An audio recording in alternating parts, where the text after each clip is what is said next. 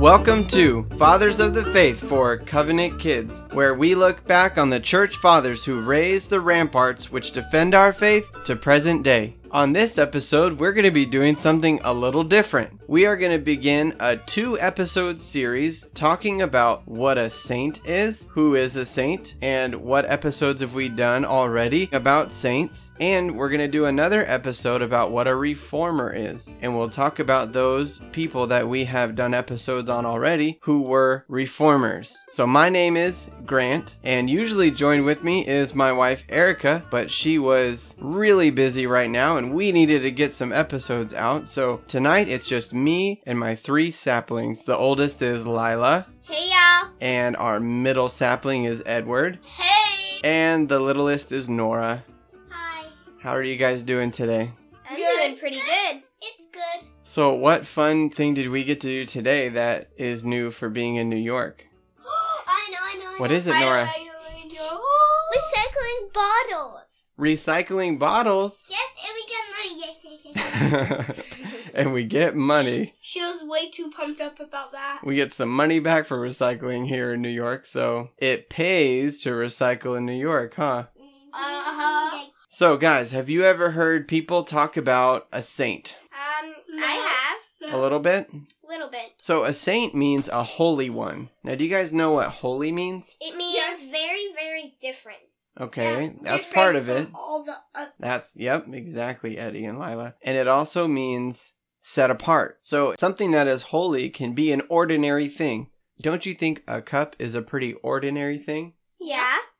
But there were cups and bowls that were made holy because they were used in the temple. So do you see, they took an ordinary thing, but because of the way it was used, it became a very special and extraordinary thing. And that's what made it holy. That is pretty extraordinary. So, a holy one, a saint, is a person who has been made holy. Do you think if a Christian is a saint, a holy one, do you think that their life is supposed to just be ordinary then? No. So what do you think a Christian's life should be like if they're a holy one? Extra special. What do you think, Nora? I think it should be like the gospel. Okay. And so in many books in the New Testament, Christians are called saints. And many times in your Bible, you'll see that the books Paul wrote, or Matthew, Mark, and Luke, and John, they are all called saints. It'll say the letter written to the Galatians from St. Paul. Really? And so the apostles were called saints. The apostles were also the 12 disciples. Now, there's 3 different ways to look at being called a saint. The first one is just to say every Christian is a saint. And that's true. Every Christian has been made holy by the blood of Jesus, and they are set apart for an extraordinary life. So it is true that every Christian is a saint. That's the way Paul talked to the Christians. A second way to talk about saints is how the Roman Catholic Church talked about saints, and the only people that they called a saint were people who did all these things. They had a big list of a bunch of things, and they said once a person has done all these things, then we will call them a saint. Is that in the Bible? No, there is not a list of special things that you are supposed to do in order to be called a saint. And so we would disagree with the Roman Catholic Church that says you have to do all these special things. And it's big stuff like perform a miracle.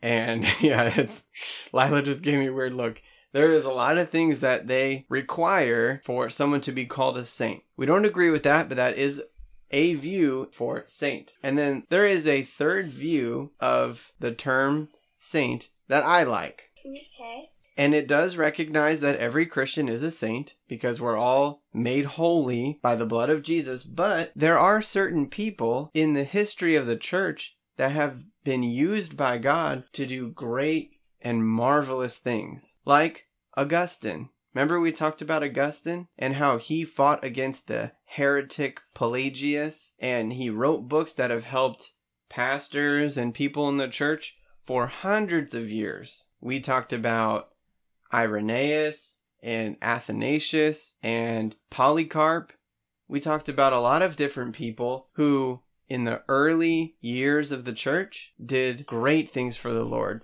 The Lord used them to influence the church in huge ways, so much so that we're still talking about them now. And so I have no problem I don't agree with praying to them. Some people believe in praying to the saints. But I think it is fine and good to recognize somebody that was used by God to do a really big thing. What's that, Lila? If you could time travel, you could say, hey, Augustine, in the future, you're a saint. In the future, we're going to love you a lot. So, what is a saint, guys? A saint is Someone who's holy. who's set apart.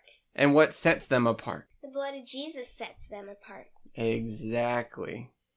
And now, is every single Christian a saint? Yes. Well, yes. How do we know that? Because they were washed by Jesus' blood. Exactly. Now remember, there are people who we call saint, and that's because God used them in a big way. Can you guys give me some names of saints that we've done episodes on? Saint Augustine. Polycarp. Yeah. Any other one? Starts with an A. Athanasius. Polycarp.